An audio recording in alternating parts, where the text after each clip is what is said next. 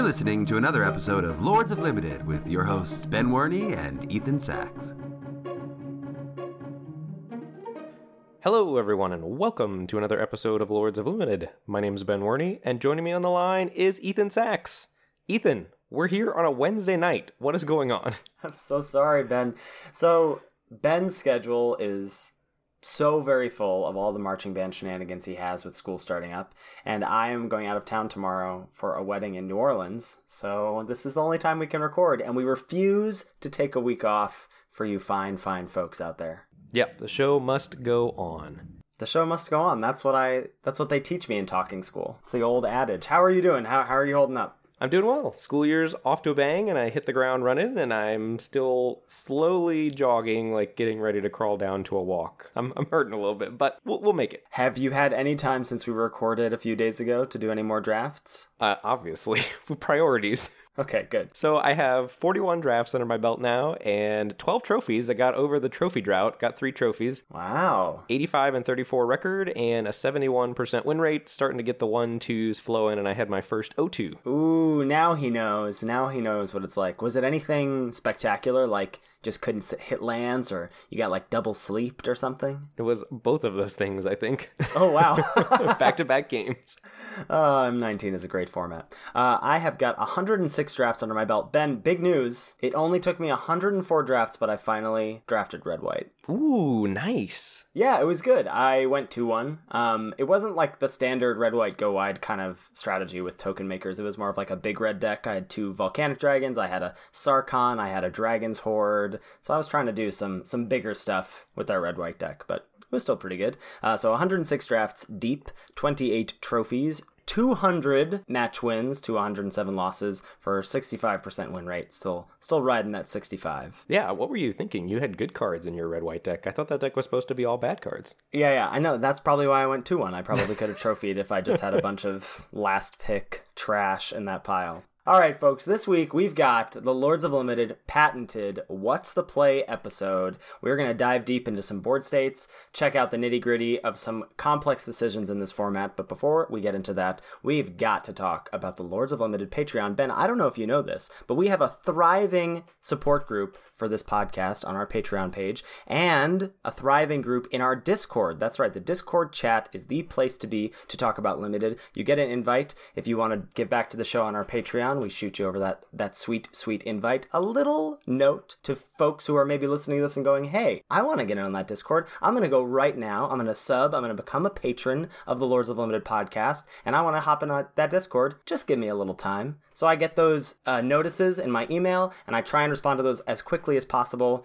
But I am only human. I do have a lot going on, so just give me a little bit of time. But we will get those out to you as quickly as we can. Get you in that Discord, get you talking to both me and Ben and all the other excited folks in the Discord, talking about Limited, talking about what's the plays maybe, talking about draft pick orders. We also have some other perks for people who want to become patrons. Get access to our show notes, get access to a little pre-show recording to see some behind-the-scenes features of how the show is made. And we also make sure we shout everyone out. We've got a shorter list this week, as we are recording pretty soon after our last episode, but we want to welcome Odin, Tiago, Nick, and Andrew. Thank you. Your support means so much to us. Yeah, we cannot say thank you enough. I am super psyched for the Pro Tour Cube. That's Klugalter's Cube, right? Yeah, for sure. You know, I really wish they had announced this earlier, and I also wish that our schedules had not been so full during this time, because I was just tweeting with him today, being like, hey, could we maybe have you on the cast to talk about the cube? But it doesn't look like it's going to work out. But I'm going to have him on my stream during that week, and I'm sure he'd be happy to guest on yours as well. So it'd be cool to get like his insights into designing the thing as we're drafting the thing. That's going to be very cool. Ooh, that sounds awesome. Yeah. All right, so I had a pretty tricky draft the other day, Ben, that I'd love to get your thoughts on if you want to take a seat at the round table. Yes, please. All right, so here we go. We're going to sit down, crack ourselves open a pack, and look at some cards in consideration out of this. Pack 1, pick 1. You see a Rabid Bite, 1 and a green for a sorcery. Target creature you control deals damage equal to its power to target creature you don't control. Sky Scanner, 3 mana for the 1/1 Flying Thopter. When it enters the battlefield, you draw a card. Ben Werney's invitational card, the second, Angel of the Dawn, 4 and a white for the 3/3 Angel with flying. When it enters the battlefield, creatures you control get +1/+1 and gain vigilance until end of turn. There's an Electrify, 3 and a red, deal 4 damage to target creature at instant speed. Declare Dominance, 3 green for the sorcery. Target creature gets +3/+3 until end of turn. All creatures able to block it this turn do so. Colossal Majesty, 2 and a green for the enchantment at the beginning of your upkeep. If you control a creature with power 4 or greater, draw a card. And a card that goes great in a deck with Colossal Majesty, your rare is Sarkhan's Unsealing, 3 and a red for an enchantment. Whenever you cast a creature spell with power 4, 5, or 6, Sarkhan's Unsealing deals 4 damage to any target. And whenever you cast a creature with power 7 or greater, it deals 4 damage to each opponent and each creature and planeswalker they control. I should just say whenever you cast Inferno Hellion. Yeah, Inferno Hellion or Palaka Worm. Or the twins. What are the twins called? Oh, Ghastbark Twins, yeah. Ghastbark Twins, yeah. This is a really interesting first pick. I think I'm going to narrow it down fairly quickly. Well, first of all, let me ask you this. What are you on between Declare Dominance and Rabid Bite? Because that is surprisingly close for me when I'm staring at those two cards back to back. Oh, boy. I think pack one, pick one. I think that's got to be Rabid Bite for me now. I think that's where I'm at now, too, which was shocking to me when I was looking at them face-to-face, because I would have thought it would have been Declare Dominance in a landslide, but I think Rabid Bite's just efficient enough that it might get the nod for me here. Also, looking at the art, it looks like they're like two halves of the story. Like in the one picture, the gorilla is facing down the man, but then in the other picture, the man is biting. I guess that's a bear, maybe. That's like a werewolf action going on, right? Whatever. They're all hairy beasts. And Declare Dominance is two gorillas facing each other. That's not a man, That's right? a gorilla holding a spike? Yeah, it's a gorilla holding a spear. It definitely is. Why does the gorilla need a spear? It's a gorilla. Because it's facing down that monstrous gorilla. Oh, no. This is not fair warfare amongst gorillas here. All right, back to what matters. Sorry. Rabid Bite over Declare Dominance. Then other cards in consideration for me, I think both of those cards are ahead of Colossal Majesty, pack one, pick one for me. And then I think Electrify is also in the conversation, and Sarkhan's Unsealing, and Angel of the Dawn. So I think Rabid Bite, Unsealing, Electrify, Angel of the Dawn. Between Unsealing and Electrify, I think I'm on Unsealing. So narrowing it down to Unsealing, Angel of the Dawn, and Rabid Bite. I've had very mixed success with Unsealing. It feels like either it works and I win with no contest at all, or I'm struggling to find 4-powered creatures, and maybe I don't draw my cards in the right order, and it doesn't do very much at all. So, I've definitely won super hard because of it, and come back from situations I couldn't possibly have won otherwise, but I've also lost because it's not done much. I haven't found a creature, or it's only been an Electrify. I think I would land on Unsealing over Angel of the Dawn and Rabid Bite. I'm loath to pick Angel of the Dawn, pack one, pick one here. I would have, at the start of the format, I would have slammed Angel of the Dawn, but I'm so afraid these days that white is just going to get cut out from underneath me that I'm a little loath to go into it. So I think I would land on a begrudging Unsealing here over Rabid Bite. But I think it's really close between all three of those. I'm surprised to hear you equivocate so much on this pack. What grade would you give Sarkhan's Unsealing right now? A build around, right? I think a build around B. I think it's a build around A minus. It's a bomb. If you get whatever amount of 4-power creatures you need for it. Here's my argument against that. It's a bomb that comes down on turn 4, which is arguably the most crucial turn of the format. That's when the most impactful spells are played, or turns 4 and 5, and it does nothing on turn 4, and if you don't have a 4-powered creature to follow it up with immediately, you took a gigantic hit in tempo. And if you only have one 4-powered creature, all you did was Electrify on turn 4. For it to really be good, you have to hit 2 creatures back to back, I think, the turn after you play it. And if you do that, you're probably winning the game. And if you hit 3, the game's just over. But I don't think that always comes together that way. And sometimes you draw it later in the game and you've already played out a couple of 4-powered things and you don't have any in your hand. It's not always the dream scenario. I'm not sold. Okay. I assume if you cast it on turn 4, you are going to be able to follow it up with a 4-power creature. If you can't, I would imagine you have something better to do in your hand than to take a turn off to cast this, right? Hopefully, and I think sometimes your 4-powered creatures cost 5 mana and you don't always hit your 5th land drop. It doesn't always work out, or at least it hasn't for me. I just think Electrify Suspend 1 is better than you're giving it credit for the fact that that's generally the floor of this card. If you build around it, and it's pack one, pick one. That's when you can build around it. Right. I think it's good. I think I would pick it here, but I do think it's close with Rabid Bite and Angel of the Dawn for me. I just wanted a lot of validation because it wasn't that close for me. I was just I feel like Sarkhan's Unsealing is generally just like a windmill slam. I'm not sure where I would take it. If Dryad Greenseeker were in the pack, or Murder. I would take both of those cards over it. Yeah, man, I don't know. I gotta see it in action and see how I would how I would fare with that choice in the heat of the moment. But anyway, in the heat of the moment here, I grabbed Sarkhan's Unsealing. So moving on to pack 1, pick 2, you see the following options. Lich's Caress, 3 black for the sorcery. Destroy target creature, you gain 3 life. Disperse, 1 and a blue for the instant. Return target non-land permanent to its owner's hand. Centaur Courser, 2 and a green for the 3/3. Sift, 3 and a blue for the sorcery. Draw 3 cards, then discard a card.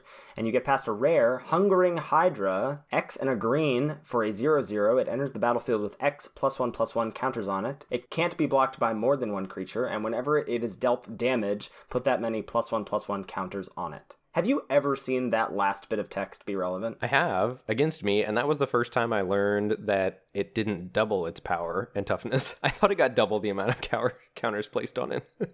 It's just the amount of damage it was dealt, yes, right? Yeah, it's just the amount of damage it was dealt, and that was what I learned. So between Caress, Sift, and Hungering Hydra, awkward that Hungering Hydra is a non-bow with a Sarkhan's Unsealing, and red-green is the best color pair for Sarkhan's Unsealing, but I think black is the second best color pair to go with Sarkhan's Unsealing, and I think I would take Lich's Caress here just as the best card in the pack. Yeah, I landed on Lich's Caress as well. So I was doing this draft on stream, and a lot of people were saying, oh, easy Hydra, let's just take Hydra. And I think the fact that Hungering Hydra doesn't trigger Unsealing is a real cost, considering if you're drafting a red-green deck, you're gonna have a lot of expensive plays. So putting a card like Hungering Hydra, which you want to cast for at least as a 3/3, but ideally it's your curve topper. If you want to cast it as a high drop and it doesn't trigger your bomb, that's a real cost because you're going to want to be filling your deck out with a bunch of 4 drops, 5 drops, and 6 drops. So I think Hungering Hydra is basically just a glorified Bristling Boar, which I think is a good card, but is not the bomb that maybe folks think it is. So yeah, I grabbed the removal spell here in Lich's Caress. Pack 1, pick 3. Here are the cards for you. There's a few things to trigger that Unsealing. There's a Thornhide Wolves, 4 and a green for the 4/5. Rock's Oracle, 4 and a green for the 4/2. When it ETBs, you draw a card. Volcanic Dragon, 4 red for the 4/4 flyer with haste. And Graveyard Marshal, black for the 3/2 zombie soldier, and you can pay 2 and a black to exile a creature card from your graveyard to create a tapped 2/2 black zombie creature token. Yeah, so I'm going to narrow this down quickly to either Volcanic Dragon or Graveyard Marshal, and I think the power level is very close with these 2 cards, but Graveyard Marshal is a premium 2-drop in a format where 2 drops are scarce. However, Volcanic Dragon is probably one of the best things you can do with Sarkhan's Unsealing. I think I might land on Volcanic Dragon over Graveyard Marshal here, and that might be a mistake just because Graveyard Marshal is such a good 2, but I love Volcanic Dragon. Interesting. Yeah, my argument for taking Marshal was the thing you said about 2 drops and how there aren't very many good ones. But also, I tend to try and lean towards the things I'm getting past versus the things that I opened. And there's Volcanic Dragon 3rd is potentially a signal, but I don't want to get married to my first pick here, and I want to stay sort of flexible, and I feel like getting past a Caress into a Marshal means someone wasn't interested in first picking Marshal, which I find surprising, let alone second picking. So I took that as a bit more of a signal, but that could have been wrong. No, I think Marshal's probably the correct pick there. So I grabbed the Marshal here and moved on to pack 1, pick 4, where I saw the following cards. Salvager of Secrets, 3 blue for the 2/2. When it enters the battlefield, you return target instant or sorcery card from your graveyard to your hand. Another Rock's Oracle, another Disperse, an Aviation Pioneer, 2 and a blue for the 1/2. When it enters the battlefield, you make a 1/1 Thopter with flying. And Draconic Disciple, 1 red-green for the 2/2, taps to add 1 mana of any color. And you can pay 7 and tap it, sacrifice it to create a 5/5 red dragon creature token with flying. Yeah, this is an interesting pick. So I think if you had gone Unsealing into Caress into Volcanic Dragon, I think you're pretty free to take Draconic Disciple here and maybe take a look at red-green. But if you didn't do that, it's pretty hard to take Draconic Disciple after going Lich's Caress into Graveyard Marshal. You're pretty well playing black at that point. Yeah. So I think you're sort of boxed out of Draconic Disciple depending on how you've navigated the first 3 picks. And so if that's the case, you're not taking a red card. You're not taking Goblin Instigator. Mm-hmm. And I think you're just trying to take the best card in the pack then to go with your black cards, which I think is probably Aviation Pioneer over Salvager of Secrets. Right. Not saying that Salvager isn't good with Lich's Caress or isn't good in a blue-black deck, but just we've been talking about this a lot. We talked about this a lot last week. 5-drop slot gets clogged in a hurry, especially in blue-black it can, because Lich's Caress is such a premium pickup for that deck. So yeah, I also settled on the Aviation Pioneer. That's pretty interesting what you said about, like, if you had taken Volcanic Dragon, I think you take Disciple, but having not taken Dragon, you're so far away from being able to take Draconic Disciple. Yeah. So I grabbed the Pioneer here. Moving on to Pack 1 Pick 5. With what I had in my pile, there wasn't much to talk about. There's not a ton of black cards. There's a Rise from the Grave, which is not a card I think you and I are pretty excited about. That's 4 and a black for the sorcery to put target creature card from a graveyard onto the battlefield under your control. And I grabbed a Salvager of Secrets out of this pack, which is that 3 blue recur spell 2/2. That pack is poopy. Pack is poopy. I did want to take a look at the next pack, though, just because I thought it was interesting. And that'll be the last pack we take a look at. So the cards in consideration, there's a Frilled Sea Serpent. That's 4 blue for the 4/6. It has an activated ability of 5 blue to make it not be able to be blocked this turn. There's my boy Druid of the Cowl, 1 and a green for the 1/3 that taps to add a green mana. And there's Fountain of Renewal, single mana for the artifact. At the beginning of your upkeep, you gain 1 life, and you can pay 3, sacrifice it to draw a card. And there's a Dire Grafghoul as well. That's the single black 2/2 that enters the battlefield tapped. Yeah, I think Druid of the Cowl is far and away the best card in this pack, and it's super late, and I think I would take a flyer on Druid of the Cowl here. So if you navigated this draft the way that I did, which was red card, black card, black card, blue card, blue card, does that terrify you at all to take Druid of the Cowl here? Also remember, in pack 1, you passed Colossal Majesty, Declare Dominance, and Rabid Bite. Does that also factor in? And then you passed a Hungering Hydra. No, that doesn't really scare me, because I think if green's open, you get, like, you care about whether green's open from the right or not. So maybe you don't get any in pack 2, but if you get the hookup in pack 3, it'll be worth it, right? But then you're only getting green cards in one pack. Like, this pack is almost over. Yeah, I guess my counter argument would say, like, you're not going to miss a Fountain of Renewal in blue-black. I think you might. Really? There's things that care about life gain in black, and there's things that care about artifacts in blue. Maybe. Yeah. I'm just I can't change how I feel, man. I would take Druid of the Cowl here. I'm not asking you to change how you feel. I'm just trying to put you up against it. I thought this was a super interesting pick because I do love Druid of the Cowl. I just felt that the green ship had sailed. I felt like this was too late to jump in, especially with how much I had dipped my toe into 3 other colors at this point. I think you certainly could have grabbed the Druid here and been thrilled if you had gone like Volcanic Dragon into Draconic Disciple into Miss into Druid of the Cowl. But I grabbed the Fountain of Renewal here, and out of the first pack when it came back around, all 3 of those green cards were missing, which did make me feel a little better about the decision. I just didn't want to be fighting with so many people at the table for green, given how many powerful green cards I knew I had already passed along. No, that makes sense. And me wanting to take Druid of the Cowl there should be a win for you, right? You've talked me up on that card so much. Oh, I feel like I'm just winning all over the place here. You know, if we check in on the point system, I'm sure I'm ahead. All right, so that draft ended up with a pretty sweet blue-black deck. Got the hookup in pack 2, got like Gravediggers and a Mirror Image and more Lich's Caress, so it was a pretty good-looking blue-black spells deck that unfortunately ended up going 1-2, wah-wah. Wah-wah. But I did feel like I navigated the draft pretty well. Yeah, I've had a couple of those lately where I just felt great about my draft and my deck, and I've 1-2'd. Yeah, I mean, that's part of the game. That's the part of Magic that we like. I mean, when people talk to me about, don't you wish that, like, variance was less, or if we could have scry in every set, and I think that's probably not what I want. I just want to lose less. That's all I want. Yes. But I mean, like, it feels good overcoming that variance, too. Like, having to fight, like, when you get bad variance and you miss a couple land drops, and then you fight back and you win anyway, like, that's a very satisfying win. Yeah, those are the most satisfying wins. I love, like, 1 is not 0. That's my mantra during Magic games. All right, so we're going to dive into these What's the Plays. Ben, you've got a couple sweet ones here for us. What do you got? Before we dive into my first What's the Play, I just wanted to let everybody know that in where we post the episodes, like where you find your episode to download it on iTunes or Android or whatever, we will have Imager links in, not the show notes, I don't really know what to call that because our show notes are a Google Doc. They'll be in there also, but they will also be where everyone downloads the podcast. And there'll be Imager links if you want to follow along at home, and we will try to do our very best to describe the scenarios for you in vivid detail over the podcast. And we will not be saying what all the cards do because I think it gets muddled up enough just with us trying to paint the picture without stopping to read the text of each card. So if you don't know what the cards do, make sure you check out those Imager links to follow along at home. All right, for the first one here, you're on a white-black deck. Not a very standard white-black deck. It's not a white-black life gain deck. Your deck has hits such as triple Cavalry Drillmaster. I was feeling pretty terrible about that.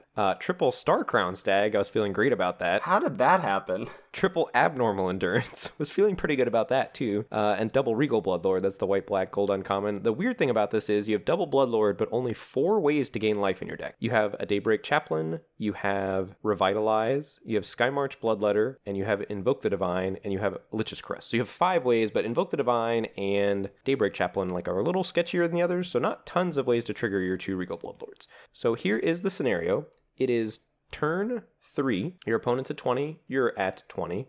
Your opponent was on the play. They mulliganed to 6. They've hit 3 land drops. They have a swamp, 2 forests, and a Doomed Dissenter in play that they played on turn 2. Your turn 2, you had no 2-drop. You played out swamp, plains, and have no plays. You haven't taken your turn 3 yet because you're on the draw. And your opponent casts turn 3 Mind Rot on you. And your hand is the following. You have 2 lands in hand, so 2 lands in play, plains in a swamp, 2 lands in hand, another plains in another swamp. So 4 lands in total, 2 of them on the battlefield, a Cavalry Drillmaster, a Pegasus Courser, a Revitalize, so one of your 5 ways to gain life in hand, and 2 Regal Bloodlords.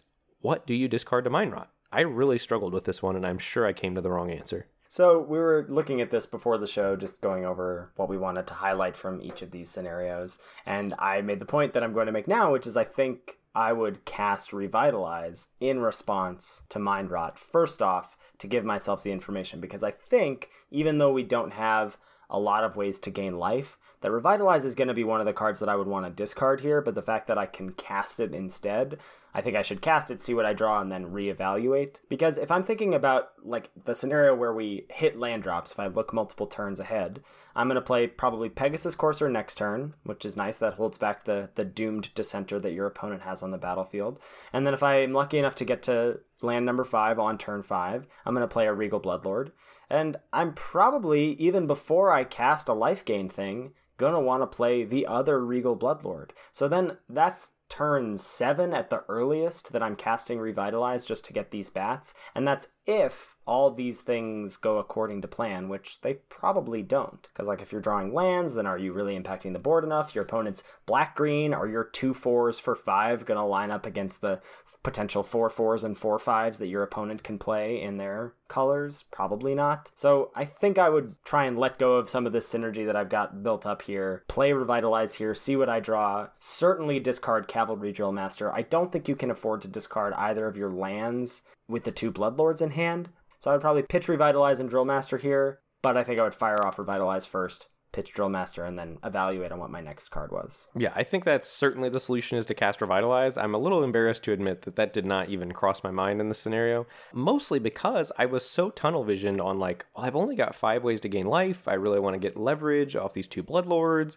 Paying 2 to gain 3 and make 2 1/1 bats sounds super sweet. I really don't want to get rid of this Revitalize. I think that's why it didn't occur to me to cycle it. So I was trying to decide between, I knew I was discarding Drillmaster, and then I was trying to decide between land, one of the Bloodlords, and Revitalize, and I didn't want to discard one of the Bloodlords because they're some of the best cards in my deck if I find a way to gain life, and if not, a 5-mana 2/4 flyer is still a fairly good card. Revitalize I didn't want to discard because, like I said, I didn't have many ways to gain life, and land I didn't want to discard because I had to hit land drops if I discarded a land, I had to find 2 lands to hit land drops 4 and 5 before I could start casting my Bloodlords. I ended up making, I think, the incorrect choice of discarding Drillmaster and land, thinking that, if I miss land drops, I could always fire off Revitalize to try to dig deeper towards lands, but then there's no guarantee that Revitalize is going to hit a land, which is what ended up happening to me. So I pitched Drillmaster Plains incorrectly, and then I bricked on lands, and I cast Revitalize, and I bricked on lands again, and I think I ended up losing the game here because I was greedy to get value off of both of my Bloodlords. Yeah, I think that's going to be a theme of a lot of these What's the Plays, is being tunnel visioned on what a card does in your deck, or valuing a card in a certain situation, and having to try and move away from that because the stakes of the game dictate something else. And I think that's sort of what happened here. I agree. And we're going to move on. We got a few of mine in a row, and then you're going to wrap us up with 2 of them. So moving on to my second What's the Play. This has multiple Imager links here. So first one is a deck pick, second one is the main scenario, and then the third one just kind of wraps up the story. So then I gotta say, this deck I'm looking at, I am green with envy about it. Ooh, so good. Your band director jokes are on point. Our show's called The Garden, and one of my students was interviewing me about writing an article for it, and I told her to write it with flowery prose. Oh, God. Did she even get it? That's like too smart for me. No, she totally got it. She's a smart cookie. Oh, nice. She groaned. They're used to my humor, or lack thereof. So you've got a mono green deck here. Hits Gigantosaurus, Double Vine Mare, Colossal Majesty, 5 Centaur Coursers, a couple Talons of Wildwood, the combat tricks, couple Oaken Forms, just the good stuff. Yeah. So your opponent has curved out mightily. So it's your turn 3. Opponent was on the play. They've played Plains, Swamp, and their curve out is the following. On turn 1, they played Land and Vanguard, the 1/1 that gains a life and gets +1/+1 whenever you control 3 or more creatures at the beginning of your combat step. They have a Johnny's Pridemate on 2, and they stick the Wombo combo on turn 3 with Ravenous Harpy to be able to trigger their Vanguard and attack with the Johnny's Pridemate. Your turn 2 play was a Highland game. It's now your turn 3. You're at 16 life. Opponent is at 21 life. You have a Highland game on the battlefield, 3 forests in play, a 4th forest in your hand, and the following other cards in your hand: Talons of Wildwood, Oaken Form, Reclamation Sage, Druid of Horns, and Gigantosaurus.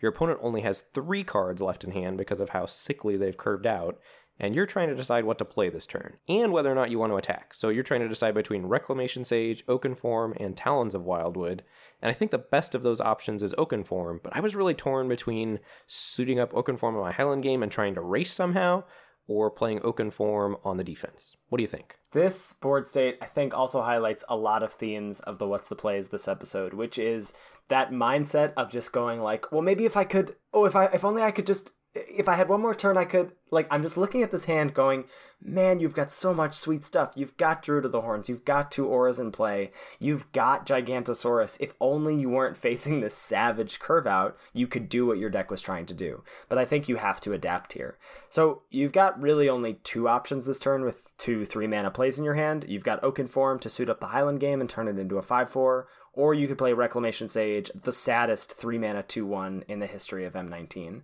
Because it doesn't blow up anything on this board. So I think playing Rec Sage doesn't do much, though it does offer the double block against the Pridemate the following turn. Right, because Pridemate's going to be a 4/4 the following turn. Correct. So it could hold that off, and then you could play Druid, and then hope that you hit your 5th land so that you could go Aura on the Druid to get 2 3/3s, and maybe that would make you pretty stable. That's a kind of fragile-ish play against a black-white deck, but so is dropping an Oaken Form on Highland game.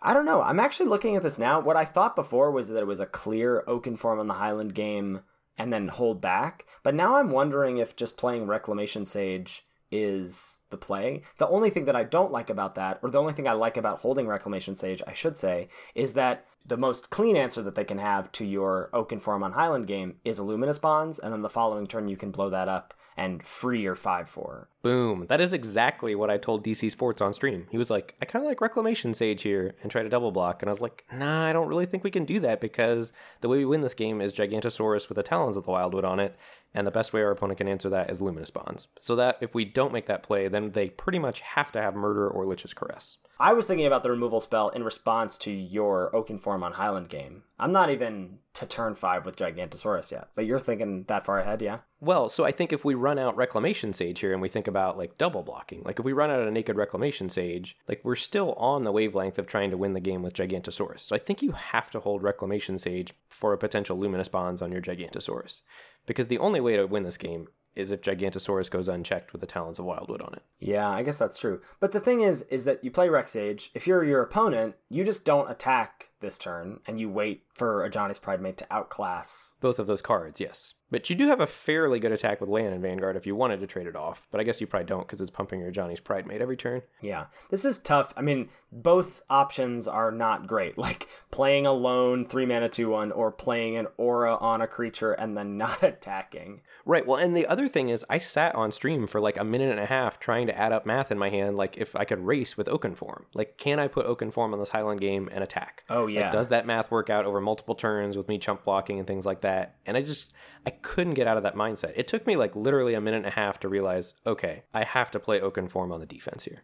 I think that's the play too. We're not even considering that, which we should, is like the option of trying to race. But the fact that you're playing against black-white and they've already got a repeatable source of life gain in play, let alone the fact that they've got a creature that's growing every turn, that just seems like it's not going to work out well for you. Right. So ultimately, like, the play here is to realize I'm not the beatdown, and what's the best way to buy myself as much time as possible to hit my 5th land drop and get Gigantosaurus down. I think that is Oaken Form on your Highland game here, defensively. And the reason being because Reclamation Sage is so useful to free up a creature. And if we're thinking about freeing up Gigantosaurus, it leaves it open to not only blowing up Luminous Bonds, but also Hieromancer's Cage. Yep. Yeah, that makes a lot of sense to me. And then if we fast forward, there's a third screenshot that just sort of tells the story of how the game played out. My opponent didn't attack into Highland game. I was able to play Drew of the Horns, drew my 5th land, and they foolishly attacked their Ajani's Pridemate into my 2 creatures here to get a 3-for-1 equipped with the Marauder's Axe. I double blocked, played Gigantosaurus, and it went unchecked with the Talons of Wildwood on it to win the game, just like we drew it up. Pretty nice that your opponent also played a Johnny's Welcome and mulliganed for you. Yes, that was also nice. Oh, but that's pretty sweet that worked out that well. I'm not sure a lot of people would have come to that conclusion. I think Oaken Form just sort of makes you go, I gotta race. I'm suiting up my creature. I gotta take this advantage where I can get it, but just not the right play there. Yeah, it was difficult for me to figure that out. So moving on to what's the play number 3. This is another one of mine. Your opponent is on the play and mulliganed to 5, but they are off to a super quick start, and you are missing some land drops. After you said mulligan to 5, I thought it was going to be like, what do you type in chat? How do you console your opponent? No, I have a strong history of losing when my opponent's mulligan to 5. I used to be excited when my opponent's mulligan to 5, and Magic Online has conditioned me to just have a feeling of dread when my opponent's mulligan to 5. Do you keep track of that in your spreadsheet? You be like, this is when I lost when they mulled to 5. I'm not that full-on why me mentality yet, but it has started to feel bad, and I no longer get excited when my opponent's mulligan to 5. So they're on the play. Their turn 4, they've sort of curved out. Turn 3, they played a Militia Bugler that revealed a Gallant Cavalry. And on your turn 3, you flashed in a Hired Blade and blocked and traded with it. So both life totals are still at 20. They've had 3 planes on the battlefield, a forest, and they played their Gallant Cavalry that they revealed off the Militia Bugler. So they've got the Gallant Cavalry and the 2/2 Knight token that comes along with it. It's your turn 4, and you whiff on your 4th land drop, which feels bad. Ugh. So you've got the following lands in play: Cinder Barrens, Mountain, Swamp, so access to double red and double black. And your hand is the following cards: Reassembling Skeleton, Hired Blade, Death Baron, Volley Veteran, Ravenous Harpy, Sarkhan's Unsealing, and Lich's Caress. And so you're trying to decide here, like, how do I just not die? Because I think your opponent mulligan to 5, if you can avoid just getting run over, that's the way you lose the game, right? Unfortunately, none of your creatures block these 2/2 Vigis very well. Reassembling Skeleton chumps, Hired Blade trades with one of them, Death Baron trades with one of them, and Ravenous Harpy doesn't block either of them this turn. So what's the play here? My kingdom for a Tolarian Scholar. Yeah, seriously. So we were talking about this before the show as well, and I think I would have navigated this a little differently. So the fact that they mulligan to 5, I think, is a really relevant piece of information here, because it lets me feel a little better about perhaps trading off with half of Gallant Cavalry here. And I'm just trying to survive enough, have a high enough life total that I can play Sarkhan's Unsealing, pass, and then untap and play Volley Veteran to electrify a creature, and then have my 4/2 in play to trade with something else. So I think my play here would be to probably flash in Hired Blade. Like, I'm very excited about the potential of Death Baron and Reassembling Skeleton, but it doesn't look like that's probably going to happen this game, so I might just play Death Baron instead, because Hired Blade can flash in later. Like, let's say they play a Starcrown Stag the following turn, then I'm going to really want to have Hired Blade access to trade off with that instead if I miss my 4th land drop again. But I think that's where I'd land. I think I'd land on playing one of the 3 drops here to trade with half of Gallant Cavalry. Yeah, and I think if you're going to play one of the 3 drops, I think I like what you said about playing Death Baron to leave Hired Blade back for a potential Starcrown Stag. Because we did see Starcrown Stag out of our opponent in game 1. Oh, okay. This is game 2. So my play was a little different. I was trying to think what was worst case scenario, and my worst case scenario was that we brick on land again the following turn. Mm-hmm. So I was trying to put myself in the best possible position if we bricked on land the following turn. And so my thought was, if I play Ravenous Harpy now, I can build my own Tolarian Scholar next turn by playing Reassembling Skeleton and maybe having a chump block with the Reassembling Skeleton plus sacrifice to the Ravenous Harpy if they play some big threat on 5 mana next turn. So I played Ravenous Harpy here and was planning to the following turn play Reassembling Skeleton and chump with Skeleton and sack it to the Harpy. And then Harpy theoretically holds back both of my opponent's 2/2s. So I take a hit for 4 one turn with the hopes of blanking them both in future turns if my opponent doesn't have a combat trick to push through damage. So when you explained this exact thought process to me before the show, I didn't buy it. But now I now really think that this is super smart and correct, and I definitely would not have done it. So my thought process was, not only am I okay to trade off a little bit more with them because they mulligan to 5, so I don't feel as bad about trading with half a card, but also I'm gonna draw a land, right? I'll just trade off now, and if I miss a land again, I can trade off again, and then eventually I'll draw a land. But what your play allows you to do is you play Ravenous Harpy. If you hit your land, then you play Unsealing, and then, worst case, they play something their turn, and you're going to be down to something like somewhere between 12 and 8 life, probably. Right. By the time you get to go Volley Veteran, trigger Sarkhan Unsealing, right? Yes. But your plan allows you to match up really well against the Gallant Cavalries if you miss, so that your Harpy turns into that flying Tolarian Scholar that I'm wishing to have and holds off the 2 Gallant Cavalries. So you're only 1 turn away from being able to stabilize against what they currently have, which is way smarter than my plan. So I really like the Harpy play here. That's funny that you flip-flopped on it so much from the pre-show to now. I think the other thing that it offers is that if they, turn 5, play a Thornhide Wolves or a Rocks Oracle or something, you get a free chump on that with the Reassembling Skeleton when you sack it to the Ravenous Harpy. Exactly, yeah. So I think that really does buffer your life total the best. Mm-hmm. So that was the play I made there. And then we've still got more decisions. So moving on to the next screenshot, you've progressed forward through the game a little bit. It's now your turn 6, so the opponent has already taken their turn 6, and their turn 5 play was a Giant Spider, and their turn 6 play was a Thornhide Wolves. So our plan of Ravenous Harpy into Reassembling Skeleton worked. The opponent chose not to attack into that, so their turn 5, they made no attacks. So it's now your turn 6. You're at 16 life. Opponent is still at 20 life. We're nowhere near the thought process of killing our opponent. We're just trying to figure out how to not die. So the opponent's board is 5 lands, 4 plains, and a forest. They've missed a land drop, and so 2 cards in hand, presumably both Action, which is not good news for you. And their board is the following cards: Gallant Cavalry, the Knight token that comes with it, Giant Spider, 2/4 reach, and Thornhide Wolves, the 4/5. It's now your turn 6, and you still have bricked on land number 4. Classic Ben Werney, why me? Your board is still Ravenous Harpy, Reassembling Skeleton, and you have the following cards in hand: Lich's Caress, Sarkhan's Unsealing, Volley Veteran, Death Baron.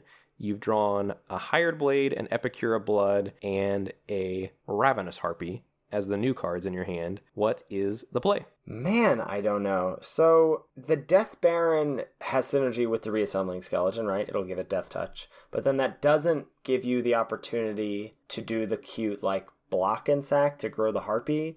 But nothing in your hand allows you to do that because you only have 3 mana and the cheapest stuff in your hand costs 3 mana. So your options are to do the block and sack play, which seems bad considering you can affect the board with an additional card. And of the 3 3-drops, I think you want to play Death Baron to allow your Reassembling Skeleton to trade with their biggest threat, the Thornhide Wolves. Right, and then the next question I have for you, I think that's the best play also. Are you blocking, if your opponent swings out, are you blocking Death Baron on one of the 2/2s or the you're not chumping the Giant Spider. So are you trading Death Baron off with one of the 2/2 Vigilances? I think I would not, but maybe I should. I guess it depends what they do, but I guess whatever they do would be post-combat. I don't know, maybe I should just take the trade now. As I was saying before, I should. Maybe I should just take the trade. Yeah, that was the mentality I was in. I was thinking, well, I've got all this cute shenanigans, I could rebuy my Reassembling Skeleton in future turns. And then I just kept trying to figure out these ways to get value because that's the way that your brain is so oriented in Magic, or at least that's the way my brain is so oriented. Always want to get 2-for-1s and the most value out of my cards. But then I finally realized I don't need value. I've got a grip full of cards in my hand. all I need to do is keep my life total as high as possible to try to let me play out all these sweet cards I've got in my hand. And I think the best way to do that is to trade off Death Baron here when you go to Death Touch Reassembling Skeleton on the Thornhide Wolves. So you trade Death Baron with a 2/2 Knight, and then you take a hit for 4 from the Gallant Cavalry and the Giant Spider. Exactly. I was just going to say, like, the value in the game is your grip full of cards. Yeah. Moving on, we've got more screenshots. Your opponent on their turn 7 slams an Ajani, which makes your decision, I think, even easier.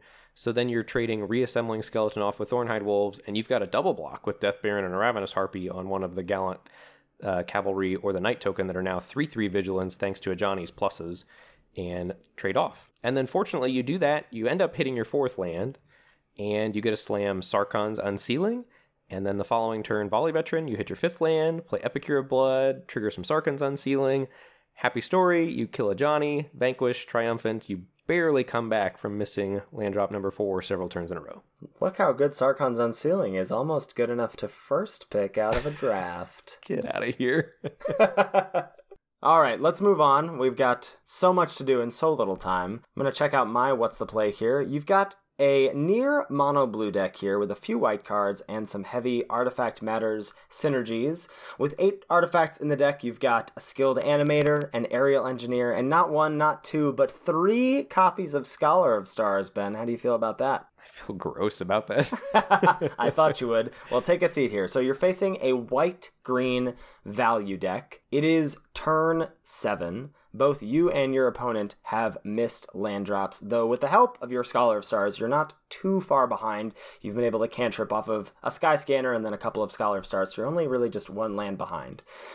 Turn 7, like I said, your opponent has 2 powerful card advantage engines in play, a Mentor of the Meek and a Dryad Greenseeker. In addition to that, they have a Daggerback Basilisk, a Druid of the Cowl, and 4 lands, and they're at 20 life. It is your turn 7. You have hit your land drop for the turn. Here's what you've got going on. You got a grip full of stuff to do, 6 lands in play, a Sky Scanner, and a Fountain of Renewal, and your hand is the following: a Cancel, a Salvager of Secrets, there is nothing in your graveyard, a Take Vengeance, a Supreme Phantom, an Essence Scatter, a Hieromancer's Cage, and a Scholar of Stars. What's the play? My initial take on seeing this for the very first time was, whoa, my opponent has Dryad of the Greenseeker and Mentor of the Meek on the battlefield. Those are 2 huge value engines, and they've got 5 cards in hand. I have to deal with Dryad Greenseeker and Mentor of the Meek. So my first inclination upon seeing this board state was to fire off Take Vengeance and Hieromancer's Cage this turn to deal with the Greenseeker and the Mentor of the Meek, and then try to stabilize from there. But you're actually under like a fair bit of pressure, and your opponent's also getting ready to go to their turn where presumably they've got 5 mana, maybe 6 mana that they could play a fairly large threat. That's certainly a possibility. Or they could be playing smaller things and activating Mentor of the Meek. Your opponent's going to have so many options on their next turn, which is what makes this turn a little daunting for you. So best combinations of your mana, like if you're trying to spend all 6 mana, which I think you probably should be here, you want a 4 and a 2 is probably your best bet. So then you have to decide, like, do you want to try to hold up Essence Scatter? Do you want to take Vengeance and play Scholar of Stars? Do you want to play both removal spells? There's so many variations. There's also the possibility of 2-drop, 2-drop, 2-drop. You can take Vengeance, Supreme Phantom, and hold up Essence Scatter. Jeez, so many combinations. Yeah, this is very complex. I think if I'm not firing off both removal spells, which I think might be a little greedy here, I think you need to deal with one of the 2 card advantage engines immediately. I don't think you can let both go unchecked, and I think Mentor of the Meek is priority number 1 because it's a better attacker and it's like guaranteed to draw a card, whereas maybe they could whiff with Dryad Greenseeker if you let it live for a turn.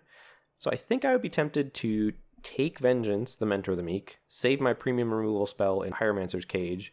I'm almost tempted by the Supreme Phantom hold up Essence Scatter line. I really like the idea of holding up Essence Scatter to counter my opponent's next play. Yeah, that's the thing that I think is also important, is that they've missed land drops, they have 5 cards in hand, and so almost certainly all 5 of those are action spells. And in white-green, they could definitely, they have access to 5 mana because they have Druid of the Cowl. They could easily land a Thornhide Wolves or a Colossal Dreadmaw next turn. And I don't have a ton of ways to deal with that. Like, 2 of those ways are in my hand. Essence Scatter and Cancel are ways to deal with things that they play, but I have to have mana up for that, but it feels bad to burn my mana.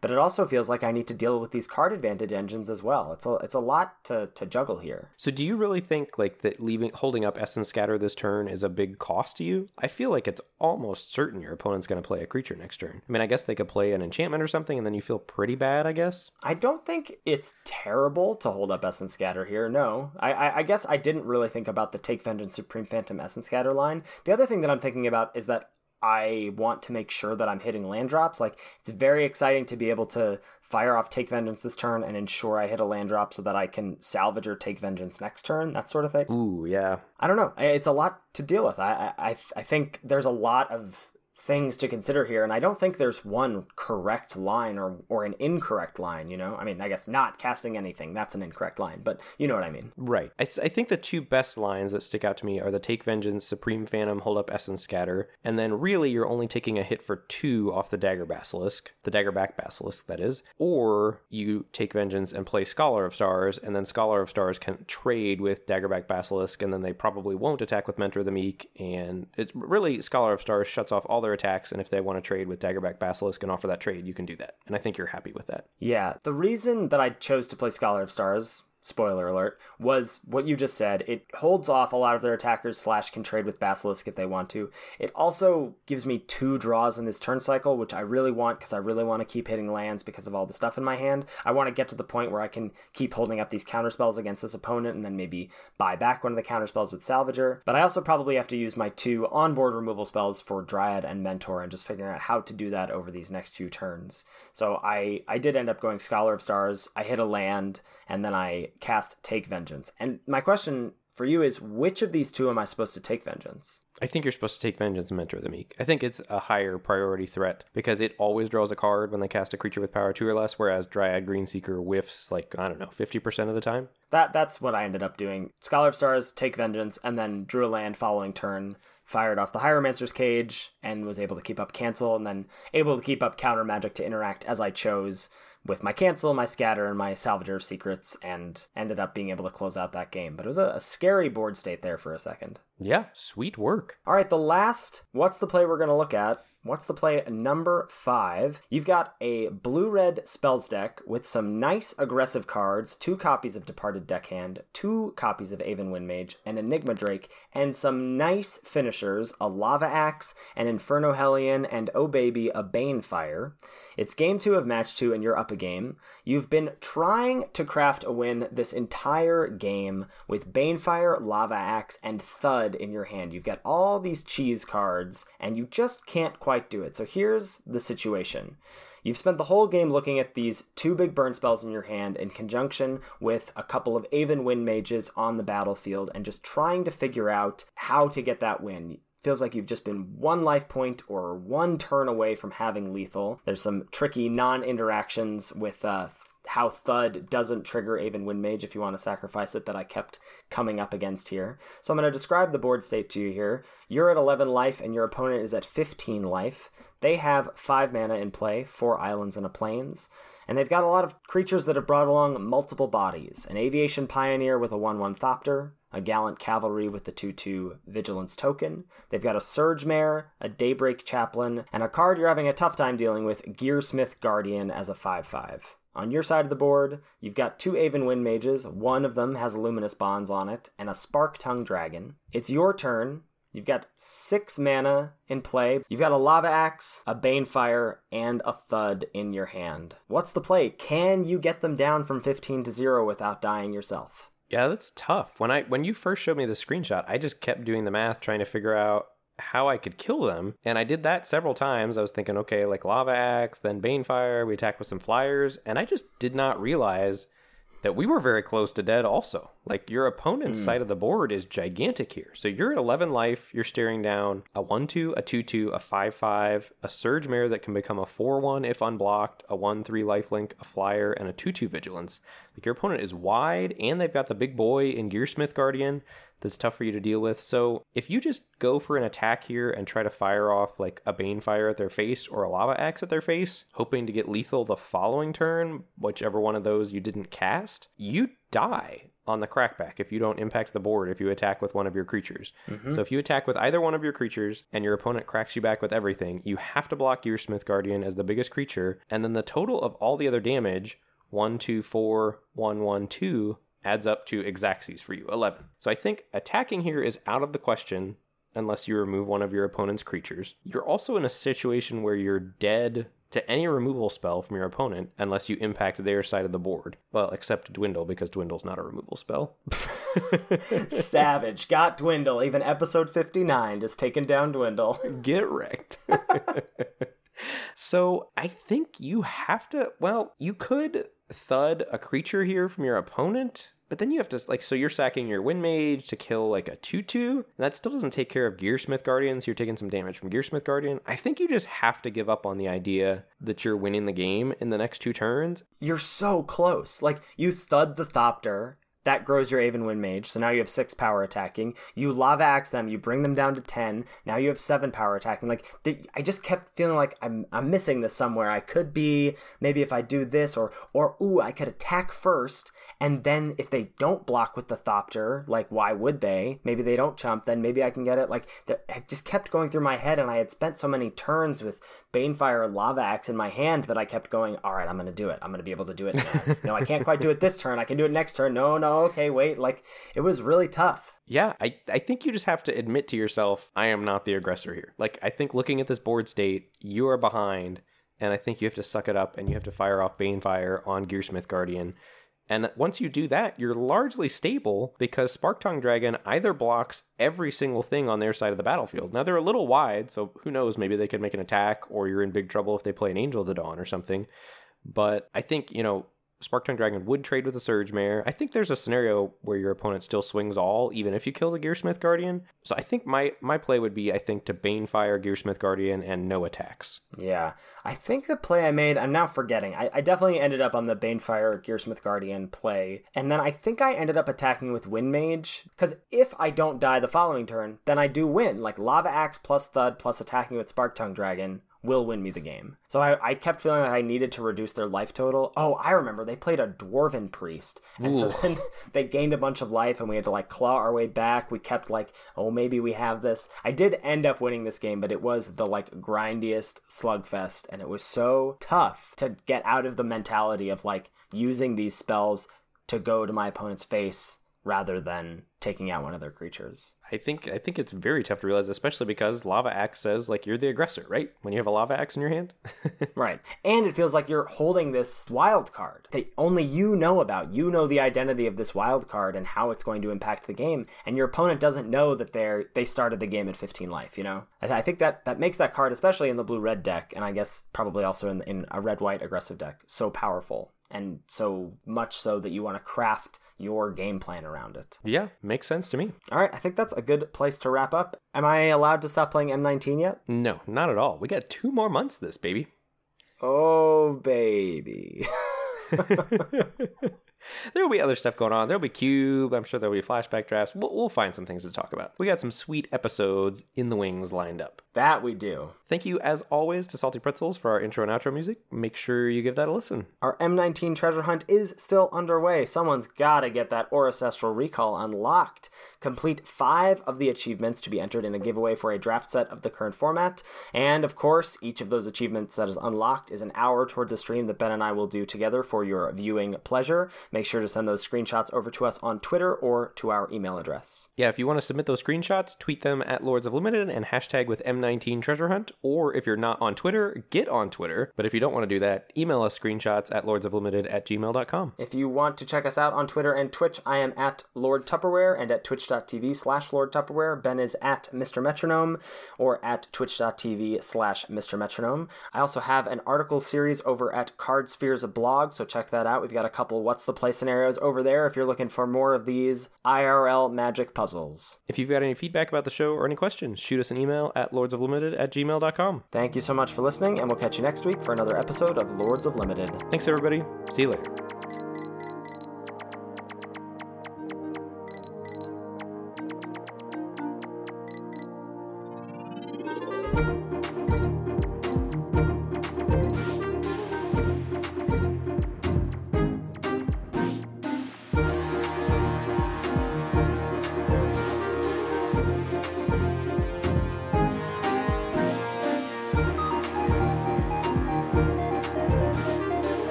Yeah, if you're listening to the podcast while you're driving, just feel free to like take out your phone and Oh God, don't do that. look at the images. Just glance at it for a little bit just so you know what we're talking about. Pull over, of course. No, okay. Anyway,